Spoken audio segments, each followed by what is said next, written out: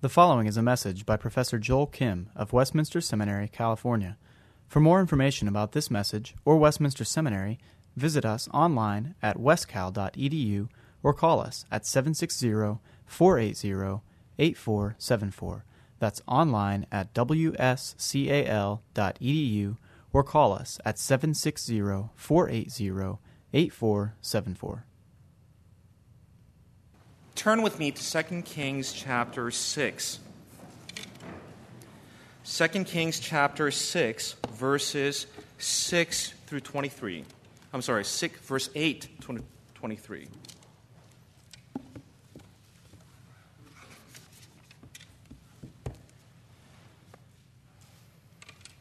Hear now the word of God. Once when the king of Syria was warring against Israel, he took counsel with his servants, saying, "At such and such a place shall be my camp." But the man of God sent word to the king of Israel, "Beware that you do not pass this place, for the Syrians are going down there." And the king of Israel sent to the place about which the man of God told him. Thus he used to warn him, so that he saved himself there more than once or twice. And the mind of the king of Syria was greatly troubled because of this thing. And he called his servants and said to them, "Will you not show me who of us is for the king of Israel?" And one of his servants said, "None, my lord, O king, but Elisha the prophet who is in Israel tells the king of Israel the words that you speak in your bedroom." And he said, "Go and see where he is, that I may send and seize him." It was told him, "Behold, he is in Dothan." So he sent there horses and chariots and great army, and there came by night and surrounded the city. When the servant of the man of God rose early in the morning and went out, behold, an army with horses and chariots was all around the city. And the servant said, "Alas, my master, what shall we do?" He said, "Do not be afraid, for those who are with us are more than those who are with them." Then Elisha prayed and said, "O Lord, please open his eyes that he may see." So the Lord opened his eyes of the young man, and he saw, and behold, the mountain was full of horses and chariots of fire all around Elisha. And when the Syrians came down against him, Elisha prayed to the Lord and said, "Please, strike these people with blindness." So he struck them with blindness in accordance with the prayer of Elisha. And Elisha said to them, "This is not the way, and this is not the city. Follow me, and I will bring you to the man whom you seek." And he led them to Samaria. As soon as they entered Samaria, Elisha said, "O Lord, open the eyes of these men, that they may see." So the Lord opened their eyes, and they saw, and behold, they were in the midst of Samaria. As soon as the king of Israel saw them, he said to Elisha, "My father, shall I strike them down? Shall I strike them down?" He answered, "You shall not strike them down. Would you strike down those whom you have taken captive with your sword and with your bow? Set bread and water before them, that they may eat and drink and go to their master." So he prepared for them a great feast, and when they had eaten and drunk, he sent them away, and they went to their master, and the Syrians did not come again on raids into the land of Israel. So far the reading of his word. In light of our time constraints this morning, we want to focus on two broad stroke themes that arise from this text. You see the story, and the story is an interesting one. Syrians and the Israelites were at war against one another. As they planned, the Syrians, every time they planned, the Israelites seemed to know. And there was a question that arose amongst them, maybe there is a spy here. There's a spy leak going on. They wanted to know exactly who was telling the Israelite leaders exactly where the Syrians will end up. It was found out quickly enough that there is a man of God named Elisha for the side of Israel who seemed to know everything. In fact, he seemed to be in the bedroom of the king listening to what was being discussed, fully knowing what he needs to do next. He sends an army, not to attack a nation of Israel, but to attack an individual. And he surrounds the city in which Elisha actually resides. And it's at this point the servant of Elisha actually comes out and sees what's taking place. In fear, he cries out, "Alas, my master, what should we do?" And it's at this point Elisha prays and asks that his eyes may be opened, the servants, so that he may see that those who are for them is greater than those who are against them. And they were able to see the heavenly army gathered to protect Elisha, his servant, his prophet, against the enemy that had gathered. It's at this juncture we want to talk briefly about the theme of God at war. For throughout the Old Testament, we see God waging a holy war against his enemy, protecting his people, and in fact, in this case, protecting his servant, his prophet. We saw this in Exodus chapter 15 when the Israelites left their captivity in Egypt. And as they exclaimed and as they praised the Lord for what he has done, they cried out by saying, "The Lord is a warrior. The Lord is his name." Chapter 15, verse 3. Only a few chapters afterwards, you see an interesting battle take place between the Amalekites and the Israelites. As they were preparing for battle, God came to Moses, who told Joshua the words of the Lord, simply saying, "Prepare the Israelites for battle." And at the end of this scene, the simple answer was that the Israelites won.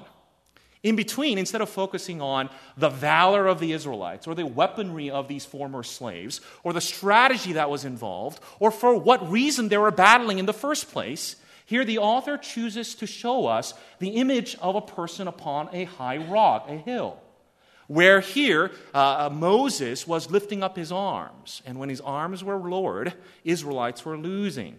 When his arms were higher and raised, Israelites were winning.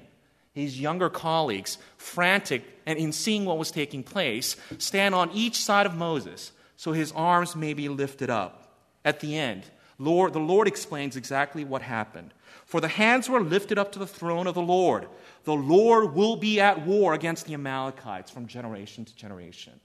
The author wanted us to see, despite the battle taking place on the ground, the actual war was waged by God. In fact, it was he who was fighting for them.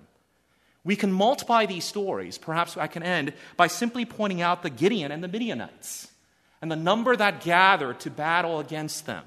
Too many, the Lord said. In fact, he whittled them away until 300 were gathered. If you and I were involved in this battle taking place, I would have prayed that I would have been those individuals sent home. 300 is surely not enough. But at the end, they won. And in fact, the Lord reminded them of why this happened and took place. For he says in chapter 7, the Lord said to Gideon, "You have too many men for me to deliver Midian into their hands, in order that Israel may not boast against me that her own strength has saved her." For it was not they who won the victory. It was the Lord fighting for them. It was God at war that ultimately brought victory for the Israelites. It seems that this theme of a divine warrior found throughout the Old Testament was hoped for by the Israelites during the exile period and expected by those who were contemporaries of Jesus. They were looking for a savior figure.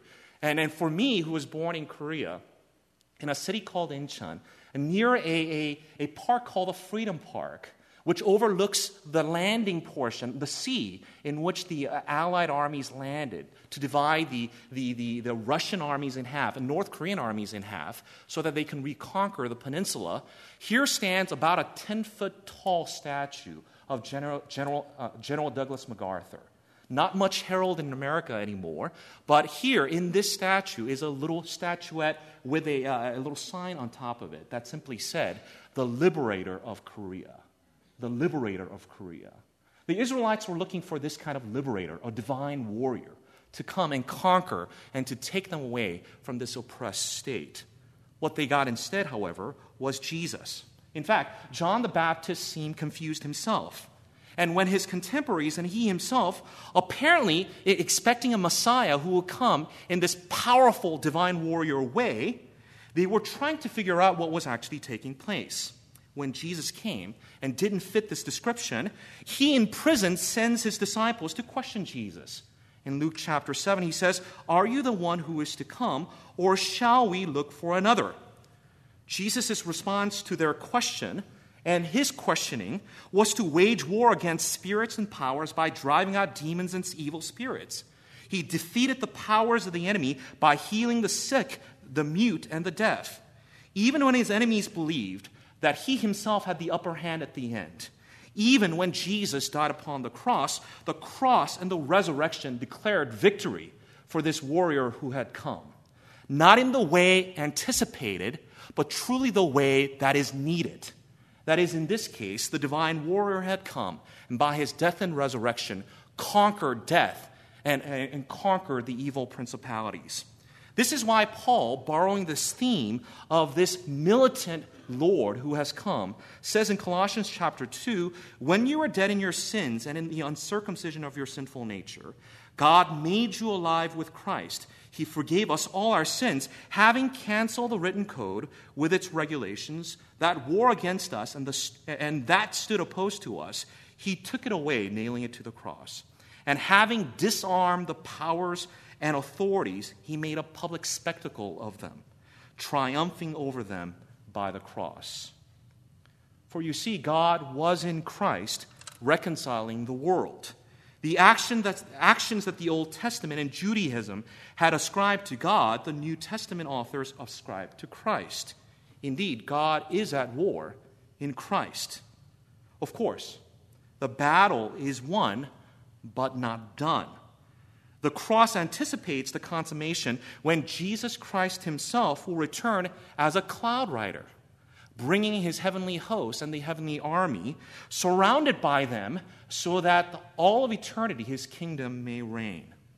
But even now, we stand confident because of the victory won. It hasn't been consummated yet, and as the scripture reminds us, we are to put on the whole armor of God until the day. As long as we're on this side of glory, we are to prepare ourselves for these battles taking place. But yet, even when we do so not with fear or trepidation. We do so with confidence. For as Elisha was able to say with confidence, fully knowing and fully seeing, don't be afraid. Those who are with us are more than those who are with them. We are also able to echo the words of Paul when he says, if God is for us, who can stand against us? For when we open our eyes to see the heavenly hosts, God who saved us in Christ, God who fought on our behalf in Christ, here our confidence is not in ourselves, or nor in the circumstances that surround us, but indeed in echoing the words of Paul, if indeed God is for us, who can possibly stand against us? For he will allow us to persevere. He will make us endure. But it's not only the theme of God at war or a divine warrior. What's intriguing about this event is the mercifulness of this divine warrior. Look at the ending of this story. Here, as the story continues, Elisha is attacked. Not just a nation of Israel, but a person named Elisha is attacked, a servant of God, a prophet of God. And as they saw the heavenly hosts, here, as he prayed, the enemies were blinded. And they let them away. It's not a physical blindness, obviously, for they're able to find their way to Samaria, convinced by Elisha that here, the man that they were looking for is not here in this city, but in Samaria, where they would now be surrounded by the Israelites. As if it was a cruel joke, he prayed, open their eyes so that they may see, surrounded by the Israelites. Here, the Israelite king is thirsty for battle. He said, shall we kill them? Shall we kill them? Twice he repeats, so that destruction will be upon them. I wonder what the Syrians might have thought themselves when they opened their eyes and saw exactly their predicament. Death was surely near. But the surprising element to this story is that instead of destruction, what they received was a great banquet. And this is contrary to the God at war. In fact, what was expected was destruction for the enemy of God. You may recall that one of the reasons why Saul and Samuel fought against one another and argued was over this point exactly. When in defeating the Amalekites, Saul was commanded by Samuel to destroy everything. But it was Saul who chose on his own to save some and to justify what he did by saying, oh, it was offered to the Lord. For his sake, I kept all these things. It's at this point the stinging rebuke of Samuel comes when he says, behold, to obey is better than sacrifice, and to listen than the fat of rams.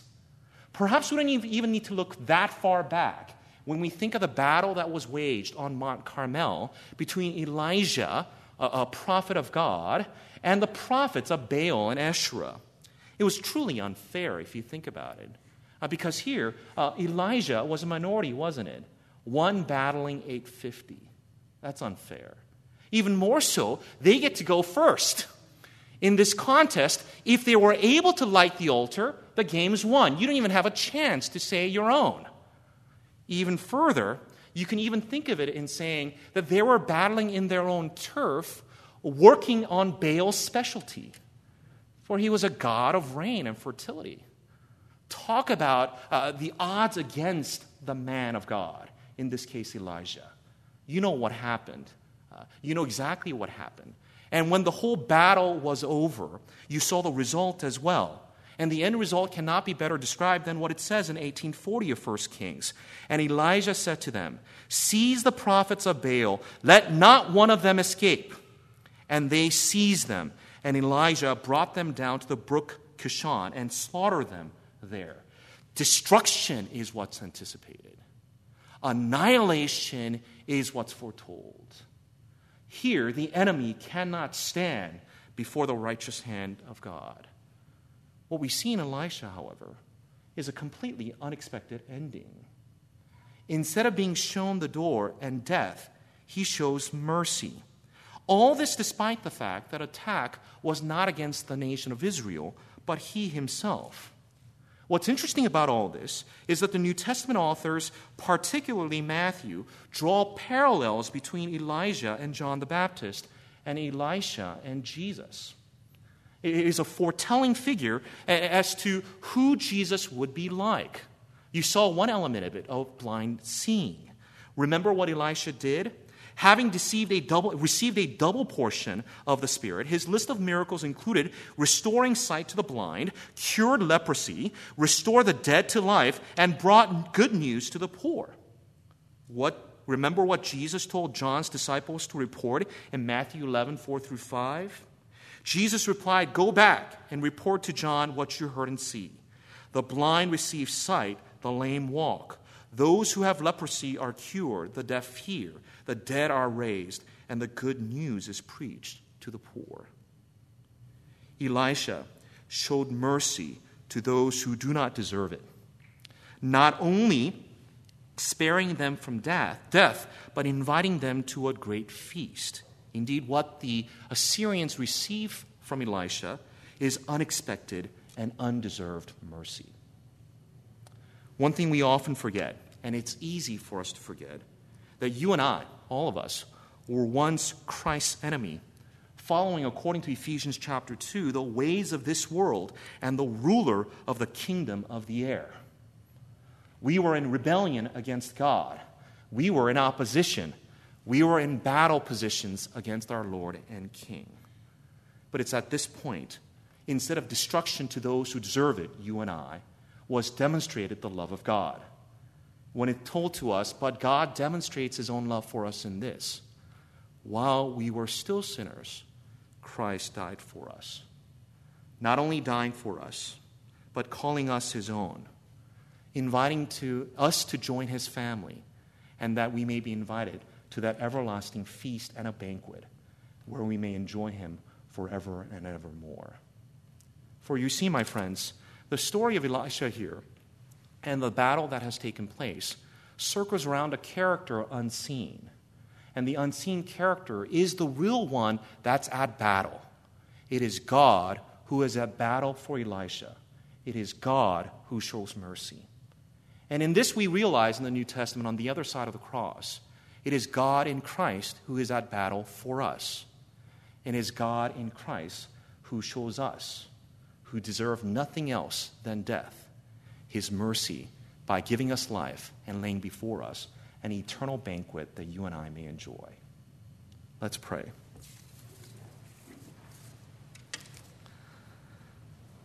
Lord, who are we that we deserve your mercy and your condescension? Lord, what have we done that we deserve a place at your table to enjoy you now and forever and evermore? Lord, we're humbled by your mercy and your love to us.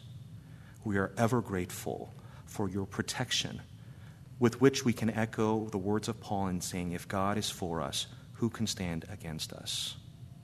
Lord, so many things in our lives may overwhelm us, but Lord, there's nothing that encourages us and wakes us up than the truth in knowing that you in Christ have shown mercy to us by saving us, that you in Christ still now surrounds us, so that until that day we meet you face to face, we will be in your sustaining and protecting hands. We thank you for your mercy and your love, and we ask that not only will we experience these things on a daily basis, but we will with boldness and truthfulness proclaim these truths to those around us. We thank you and pray this in Jesus' name. Amen. Copyright 2007 Westminster Seminary, California. All rights reserved. You are permitted to reproduce and distribute this material in any format, provided that you do not alter the wording in any way, and you do not charge a fee beyond the cost of reproduction. For web posting, a link to this document on our website is preferred.